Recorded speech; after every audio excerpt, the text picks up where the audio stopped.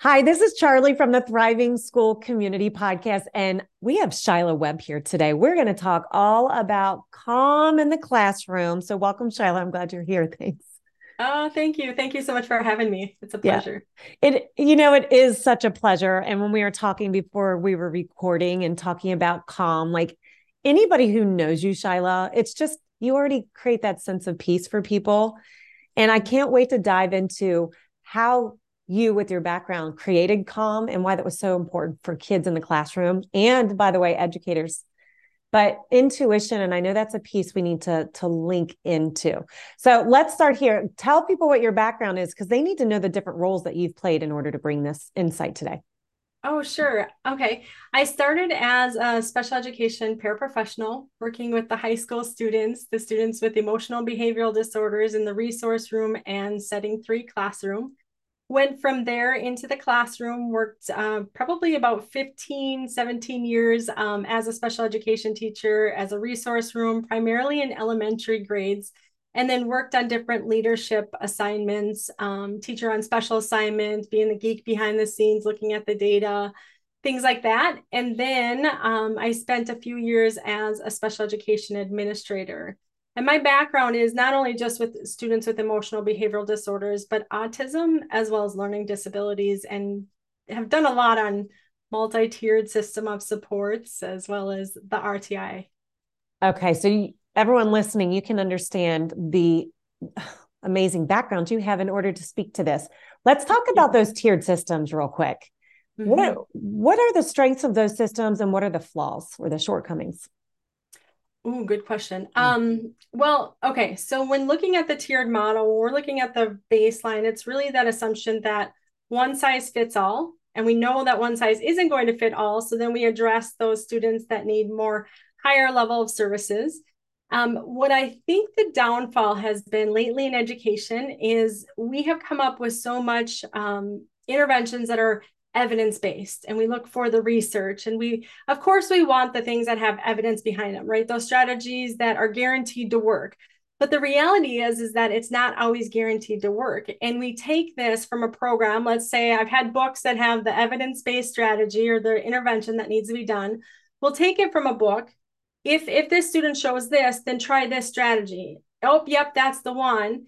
I take it and it doesn't work. And it's because it maybe truly didn't align who I was as a teacher and my ability to follow through and even lead the intervention, or it didn't align with what the student actually needed. And so that's where I think we take out our instinct, our human instinct, or the intuition part to see like, okay, what does the student really need? What are they asking for in their behavior? Um, and how do we tailor it individualized for that? So I think that I love the RTI. I can eat and sleep it. I mean, I get really excited about MTSS and all of that. But and while it's a structure, I think it's a framework. That's it. It is not the end all be all. And that, I would say that's the drawback is some of us see it as the end all be all. This is what we have to do. And sometimes it can feel really rigid because of the federal and state mandates that have been passed down to us and those expectations. Feels like we have to do this 6-week intervention. Well, no, if it's a disaster after week 3, we get to own that. We get to say we missed the target here and we're going to shift accordingly because that's truly what's best for the student. Wow, that's so important for people to hear because you mentioned that it could be rigid. It could be rigid. It feels rigid. And then I think there's just so much overwhelm when you're trying those things and they're not working. You're like, but I'm doing these things that they're telling me, right? Like that goes back to your point. And so let's go to intuition here then. I think that is a major piece when you have all this programming like we do in our schools today that by the way, we're still in a mental health crisis in a lot of varying degrees and we're still there. So whatever we're doing now and traditionally have done, it's not working. It's just not solving all the problems we need them to do. So let's go to intuition. How do you use intuition as a means to get set up that calming environment for kids? And maybe there's actually more to it. Go ahead though. Yeah, okay. So I think that again, we have the cognitive structure to ourselves. We know what's to be true, what we've been trained and taught. And then everyone can think of a time where you've walked in the room and you can just feel like something's off. You have no idea what happened right before you got there.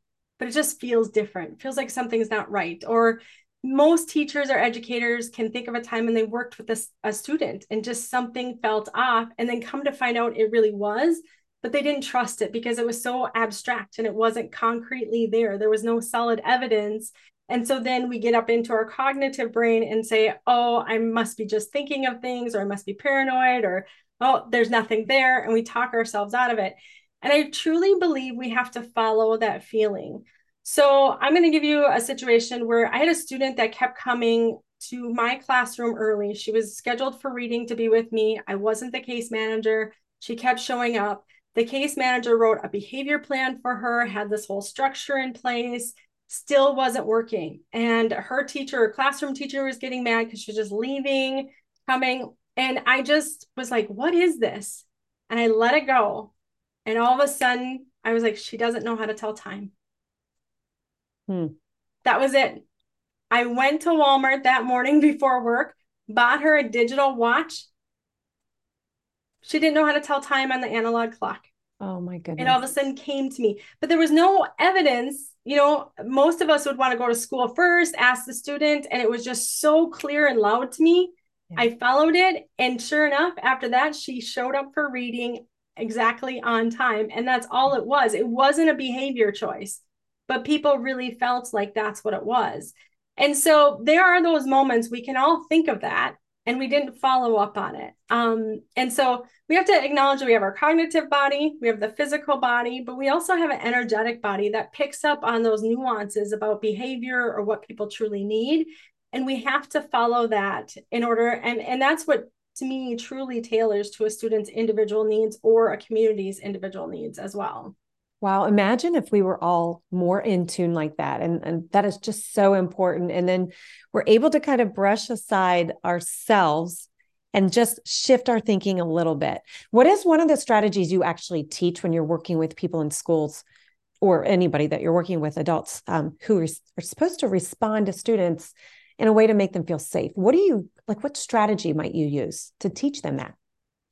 To make them feel safe? Well, it all depends on what the student needs or what they're demonstrating. But my very first recommendation is less is more. We've gotten overindulged with, we need these fidgets, we need this data point, we are so heavy with resources that I think we are overwhelming ourselves as well as the student. What happens anytime we're in overwhelm? We start feeling it. Our body gives off that energy, the mirror neurons. The student will pick that up, or vice versa. If the student's overwhelmed and highly stressed, my body will start picking that up too. We're exchanging that. We don't need to talk. We don't need to show any behavior. We could be frozen and feeling highly stressed. We're gonna pick that up and exchange that information. And so I think for ourselves, we can recognize what's happening, how our external world is impacting our internal world, being really, really intentional, slowing down.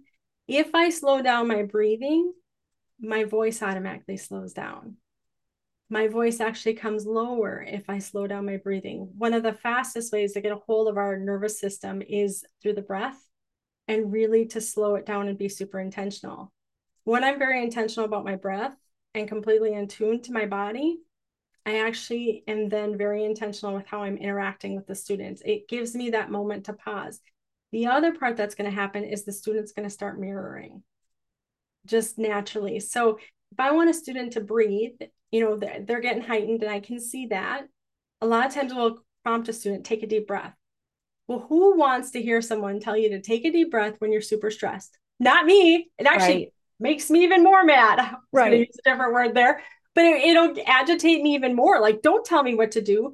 That's our natural human response. That's the natural defense system that we will just pull out. But honestly, if I go with the student and have the safe stance, not directly at them, but come at the angle, as CPI or programs like that train, and I just slowly start taking in deep breaths so the student can hear me and see me, and that's it, and really say nothing. What will happen is usually the behavior de-escalates pretty fast. Now, this is on those earlier on stages as they're getting heightened. This isn't when they're now in a full all-out rage. Right. That's the difference. So what do you tell someone then if they're in the midst because they've already crossed that line, they are all heightened, the kid is heightened. What strategy might you use there? Disrupt the pattern. Disrupt, disrupt, disrupt. And so anytime that we can do that in a way that is fun, creative, to grab the student's attention. And this isn't, a lot of times people say, well, now you're going to reward the student. No, not at all. There will be follow through. And I always follow through. I always follow through with the expected behavior and make sure that that student knows that and doing the repair that's needed from the outburst. But in the moment, we need to get control of the situation. We can't go in with a physical hold most times, and we shouldn't, really. What we need to do is we can do creative things. So like in my classroom, I had access to the screen and I would play something like a fainting goat. And next thing I know, I got students turning to the screen, like they're in a screaming match. And next thing they're really curious about these fainting goats, or something like Venus flytraps, to watch them up close. And all of a sudden you got this plant eating something and they're like, what? Plants do that? Yeah, it's a real thing. You get them talking about that for a little bit just to bring them down. Another way to completely interrupt the pattern, high school students. I've had high school students, you're up, thank you for your feedback. What? Yeah. Like kids are not used to hearing that. Yeah. Now, I'm not saying it's okay to call me that by all means, but just the fact that I was like, thank you for your feedback. It really caught them off guard. And now I have them with me, attentive and aware. Now we can, once they settle down, we can come back to that conversation. Calling me that wasn't appropriate. We follow up, properly and procedurally as we need to with the district or, the building. But yeah, we're able to then collaborate. So I love, Shyla, that you just said, that way you keep them with you. So many times they feel like we're against them. And that in itself is a huge problem. And listen, this starts a long time before that moment, right? So let's talk about that. How do you set it up so that those situations don't arise in the first place, typically? I would say procedures as much as possible, different routines. For the teacher, we really have a lot of control over our environment. I know that sometimes we feel like we're powerless and we don't have control, but essentially the classroom should be set up in a way that you can be gone and that students will tell the substitute what to do. That's how I know you have an excellent teacher in there.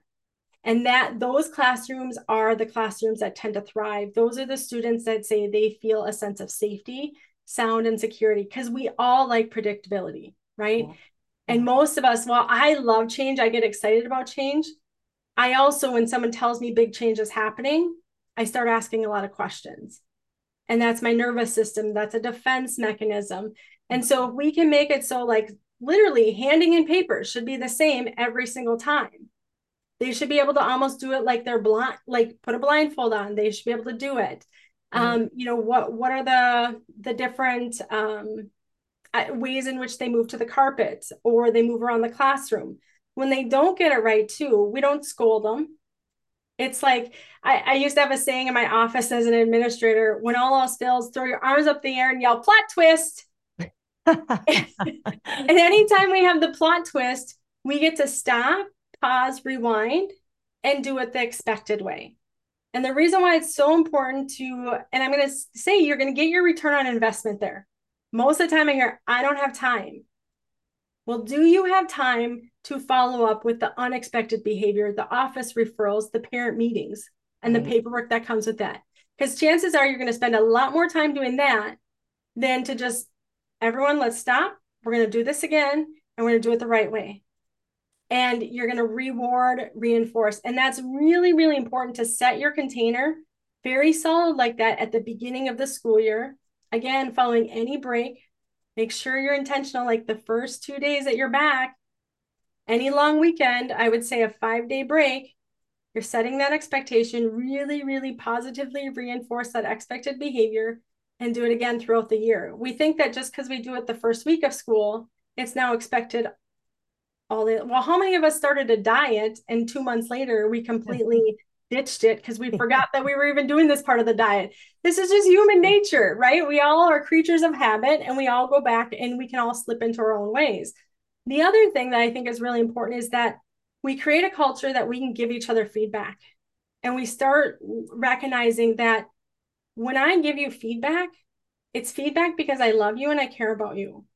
It isn't because I want to criticize you. And so many of us in today's society take any form of feedback as criticizing. Yeah. And I think creating that culture right up front, and our kids should be able to give us feedback too as a teacher. My kids were Great. able to say, Miss Webb, you look really tired today. Hmm. And I was able to say, you know what? You're right. Thank you for caring about me. Yeah. And they know you well enough to notice that shift in you. And that's what's neat about it too. Yeah. I love that. Yeah. Go ahead. And Go ahead. if because what will happen is they'll pick up that I maybe have an edge to me today that I wouldn't normally have, or tired, or something is different. They'll sit there in class and wonder about that then. Because our kids care about us.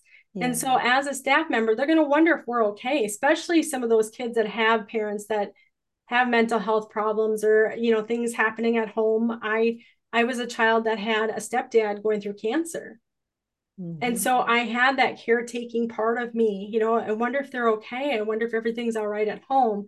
And I'm focused more on that because I care about the person than I am actually of the assignment. And so that too, if we can label it up front too, kids, I've had a really rough morning this morning, and I'm just telling you, I'm a little on edge. Give me a break.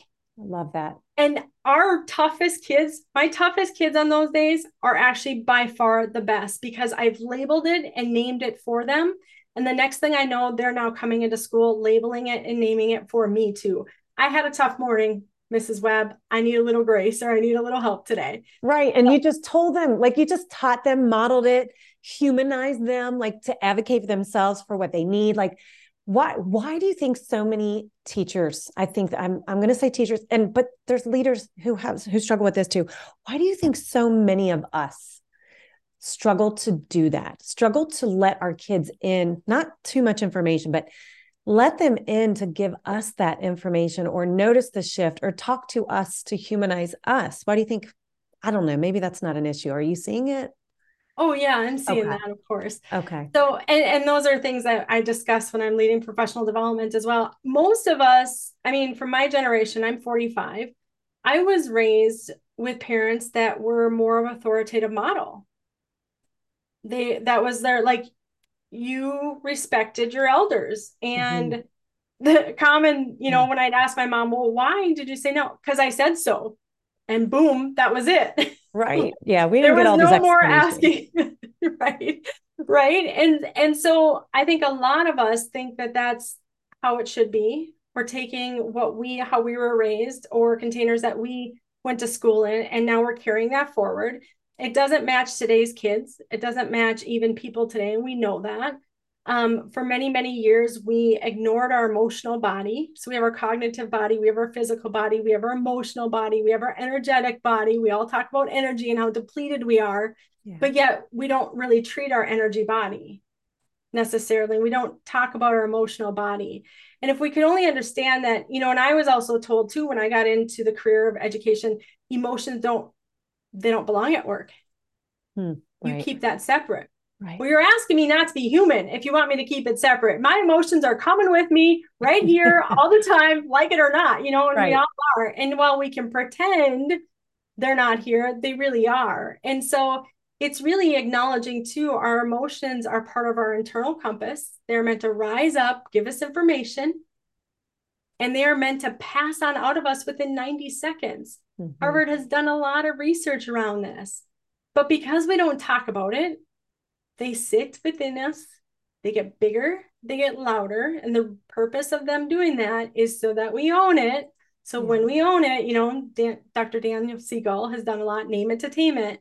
We need to really just be able to name it and be okay with it. Now, like you said, without overindulging too much information, I think that it's also gone to the other end too. People share their emotions and then they get into all the reasons why. And we don't need to get into the story, and we shouldn't, especially with kids, but we really shouldn't. I don't want to sit in the lounge and hear everyone's stories, their dog days and things like that. That, again, mirror neurons. We're going to exchange that. I'm going to leave lunch feeling more stressed than I was before I walked in. But Mhm. we can just say, today's overwhelming for me. And it feels stinking good to be able to own that with you all.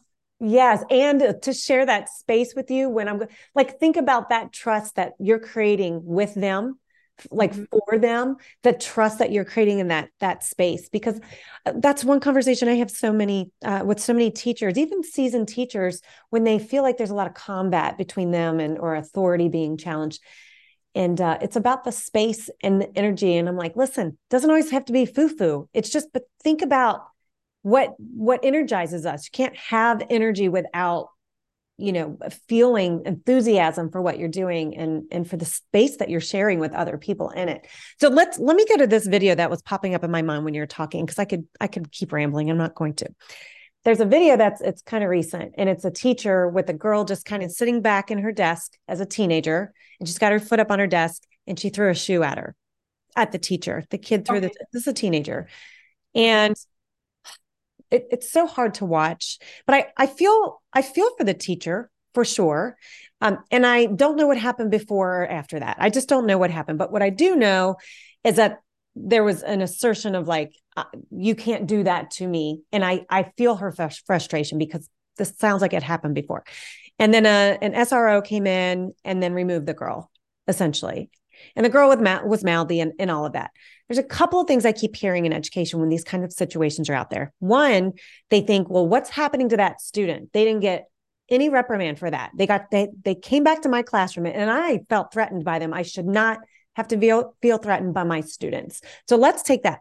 How do you address teachers who say that? Because that's legitimate. They don't need to feel threatened by their students. So how would you respond to that? Well, I agree. We shouldn't feel threatened. I mean, so there's different perspectives here. We get to play with our own reality of situations too. And we have to go inside, because it really is our internal selves that is dictating the external world. And I fully believe that. Now, I am not saying to the point of someone having a gun to your head or flashing. That's a whole different situation. And you're not going to be able to stop the fight and flight response system, right? But with the shoe part, now, depending on where it went, like head, I'm going to have more of a visceral response. But waist or down below, I probably, at this point, I've worked with my nervous system enough that I can keep very, very stabilized and calm. So it really is. I don't know what happened before. This one's really, really tough, but I validate the teacher. The teacher does need to feel very, very safe in their environment, but that student also needs to feel safe. We all deserve that as human beings, and we all thrive and perform our best when we're feeling a sense of safety. So what was that student trying to communicate? Mm-hmm. That's what the throwing the shoe is. It's a form of communication. Mm-hmm. And it might be, I've had students that throw shoes. They get their target of where they have to throw the shoe in the classroom then, if it has to be. But typically we can turn it into something else. We can actually take that behavior and turn it into a more expected behavior. And that's really what should have ideally happened up front, is that this, yeah, whatever the student, however she's showing the aggressive behavior, really should have been shown some very appropriate ways to do that. I'm sure she has. It's This It's one was a hard really because tough you're one not to, the one who's in it, and neither was yeah, I. And yeah. this is the big problem, is we're seeing all these things on social media, and there's so much judgment around all of it, and we're missing so much information. We're just missing so much information, and we're just judging. But I Mhm. think everybody can understand that feeling when you're in front of this classroom. It could be kindergartners, it could be fifth graders, it could be senior students. Mhm. And you have this sense of, oh my gosh, what happens if they don't do what I asked them to do? Or what happens if they posture over me? Like what happened? Because this stuff is happening. So I know you've dealt a lot with this, and whether it's a kid who has autism, or a kid who's struggling that day for lots of reasons, or the teacher who's struggling, what is your typical approach with those either conversations? What do you typically do? I know there's a lot to go on there. Yeah. Okay. So when I worked at the high school, and we worked specifically with the EBD students, what we would do is we actually had a line drawn around our workstation. The kids have their workstation, they have their own workstations, and we all respect that space. and they respect our space. And so before the year even begins, here's the line. Before you cross the line, and you're rewarded by staying outside of that line. And before you cross it, we connect first, because everyone deserves to feel safe. So I never say it's everyone. And that right there will bring kids in. Those kids that are raised in these really volatile home environments, they come in with the mentality of me against you. And they have to. They have to in order to stay safe. And so if I can, again, interrupt their thought process as much as possible, it's a we. It's us. What can we do? What do you need to feel safe? What do I need to do to support you feeling safe so that we both feel safe? I always end it with a we. If I am going to bring in you and me, you versus me. So in that situation, when you talk about that, if I were the teacher and caught off guard, the very first thing I do is I got to take a break. Or I might even did you mean to do that? We got flying shoes. Depending on the situation. Like if it was an impulsive student that did it, I would respond oh, we got shoes with wings, or something real off the fly like that. And then you get the classroom bringing in input too. Like we can pause sometimes and say, okay, I didn't feel safe right there when that happened. Anyone else? Or we can, not being the teacher, we can say, all right, we're going to pause for a moment. We got flying shoes. What happened when that shoe flew past you as a student? Tell me what that was like for you. For them to even hear from their own peer feedback. So one of my common phrases is that my job is to keep everyone safe. Yeah. That's what my job is as a parent. My boys, what's my job? To keep us safe. That's the automatic response. It's been since they were 2 or 3, old enough to repeat that phrase. As soon as I show up to work with, I get hired now to work with the most challenging kids that are ready to get out the door. What's my job? To keep me safe, keep us safe. And so when they understand where we're coming from that perspective, it's also less threatening. And that it's everyone involved, and that these rules are not to be mean at all. And we can acknowledge that. I know you feel like I'm being mean or I'm being authoritative, and I understand that that's what you're used to, but it really is for the good of the group as well as you too. Yeah. What do you say, Shyla, to teachers who are very stuck in their sense of injustice or injustice, or they're really stuck in shifting their mentality from a traditional way to maybe the intuitive way? Yeah, that's where really the interactive professional development approach, I think the experiential, bringing the activities are really helpful. One activity that we do or that I provide is we get to retell a story that really stressed us out and was maybe even somewhat traumatic. I set the stage first. This is for staff, not students. Now, I would bring this into high school students, but only if you have a social worker or counselor working with you on this one, because we are talking about a highly stressful or traumatic situation. They get to retell a story for 2 minutes on their own. They get to vent. The person listening, they're in partners, person gets to receive. The next time they get to retell the story in a way that they are thankful for the growth. So they get time to think about that first before they retell the story. Person listening just receives, just affirms, continues. The next time they get to retell a story in a whole made up language, one that they don't even know. It's like they get to babble it out, whatever it is. Then we reflect back. And everyone says how powerful that activity is. Why? Because now all of a sudden this story that actually brought up some tough emotions again went to oh, I guess it wasn't so bad, looking at it from the learning and the growth that came of it or what they're thankful for, to it means nothing. It was actually really funny. Yeah. Because I'm now pairing different language with it. And so that's where they get to experience how powerful their thoughts are and the words in which and the direction of what we're choosing to use. The other activity that really works with both kids and staff and even parents is if you take this scenario and the scenario that happened, everyone's upset about, right? You actually have the kids now get up from their desk and go stand at a different corner, a corner of the classroom. And now tell the story from that corner of the classroom. Hmm. Neat. Yeah. Younger kids or Perspective middle school changing. kids, I'd have them flip upside down, lay over their chair. Now tell the story. You know why? Because when we go inversion, if you even bend down to tie your shoes, it actually starts calming your nervous system. Love it. It's the yoga inversions of Love yoga. it. And now all of a sudden you're telling the story from a whole different, literally a different perspective. But even nervous system wise, we don't have the charge and the activation. That's again, disrupt the pattern.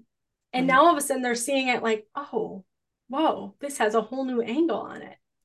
I love it. And that's the thing is that's how we can bring therapeutic practices because a lot of this you can use the work I did with trauma. I mean, this is very similar to what we can do there. We can bring that into the classroom. We can bring that into these charged situations and nobody has to be a therapist just to infuse them into everyday practice. I mean, everything that you're teaching, Shyla, is something that they can just easily infuse into everyday practice. And once they do it in your session, they don't have to go and look at a book to do it. They just go and practice once or twice or three times with you, and they'll go do it. And then they can model it. So, Mm-hmm. okay, how do you see the future then of education if we did more of this, more of the intuitive practice, more of the meeting kids with what they need, all of the stuff you're saying? Mm-hmm. Well, my goal would be that yes, we don't have a curriculum for social emotional learning. It is a thing. I believe in it. I'm here. That's what I part of what I'm Mm-hmm. leading, emotional intelligence and all that. However, it shouldn't be a human doing. And that's what we're making it right now in education. I think that's a lot of the pushback right there. We What, are sorry, human. can you explain that? It shouldn't be a human doing. Talk a little No, bit more about that. we're human beings. This is our being. And we Got it. need to acknowledge like labeling our emotional self, our energetic self, and just being it in the moment and being able to label it and all the layers that come with us in the moment. That's to me, that's human being and being able to play and have fun about that. We should be able to laugh about our tough emotions at times too. And we're not any longer. Yeah. And so that's where I think like the stress and the tension just builds because we keep shaking the bottle pop, and it's just gonna eventually what happens is it explodes. And so that's how I look at it. Like we don't right now we're teaching it as like we're human doings. And Got it. we're our kids that are coming in are human doings. You got to get this done, we got to get this done, we got to get this done. And the teachers are feeling like human doings. You're not. Your Yeah. being comes first, the doing comes second. And if we're being and we're being very powerfully and energetically and free to be me and free to play within the constraints of the community and the organization, like the rules and all of that, which kids will follow really, really well when they're having fun. That's why there's barely any behaviors on a field trip. Right. Right. Yeah. And you've interrupted their pattern. Right. Big And if time. if you can change that up, if you're an elementary school teacher and you're doing your own schedule, I would have math at this time one day, math at this a whole different time the next day. Mhm. Interrupt their pattern with just simple things like that. Yeah. It And is. It is simple. And it's just, I think sometimes we just need to give them permission to do that. I mean, permission and leaders, education leaders, do you have like, are they easier to work with or are they a little trickier to work with? Or does it just depends on the person, I would imagine. it just depends on the person. And it's interesting the age group in which they serve or the school that all shifts as well. But yeah, it is really just we have to discover who we are, what's our inside saying, what's it telling us in relation to the external world. We all get to be investigators of our own system, and we all get to, communicate that. And I think that if we can just start doing that as a society and within schools, we're going to actually acknowledge the whole self, WHOLE, and not the HOLE self, because that's what we're doing in schools right now. I think we're focusing on the holes in which we have instead of our beautiful whole self, just as we are with all the holes involved, because we all come with holes. No one Yeah. gets to escape from that. So true. So true. It's funny. I'm having a hard time questioning you because I don't know if you can tell, but I'm either rambling or I'm not asking very succinct questions. And it's because you really do, you do like make me think so much in my head right now and I want to either ask a lot more or I want to reflect upon every single thing you're saying because it's like, it's so powerful. It's so very powerful. So I really appreciate that. Is there anything else that before we wrap this up that we need to share that you haven't done that yet? Like, is there anything else kind of lingering? I know there's a ton, but is there something like we really need to say this? I would say there's so much coming forward right now. So yeah, get me going and I'm just going to keep going. I And know, me too. there's Like times I I want to ramble ask you too. this and that and that. And I mean, well, and what people Okay. may or may not know is that when you spoke at our virtual summit and there were just so many different topics you could have come up with. But really it's about creating this space for others and just being in that moment with people and allowing them to be in the moment too. And if we can do that in the classroom, we do create a natural sense of peace and calm. Tell everybody how important creating a sense of calm is. Why don't we leave it at that? How powerful is that?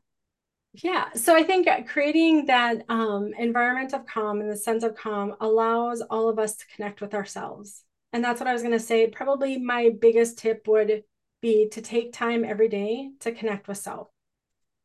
Because when we're truly, deeply, intimately connected with ourself, we get deeply connected with other people. And it helps us pick up on where other people are at right away and helps us even navigate and engage in the environment in a way that's responsive and healthy versus reactive and unhealthy.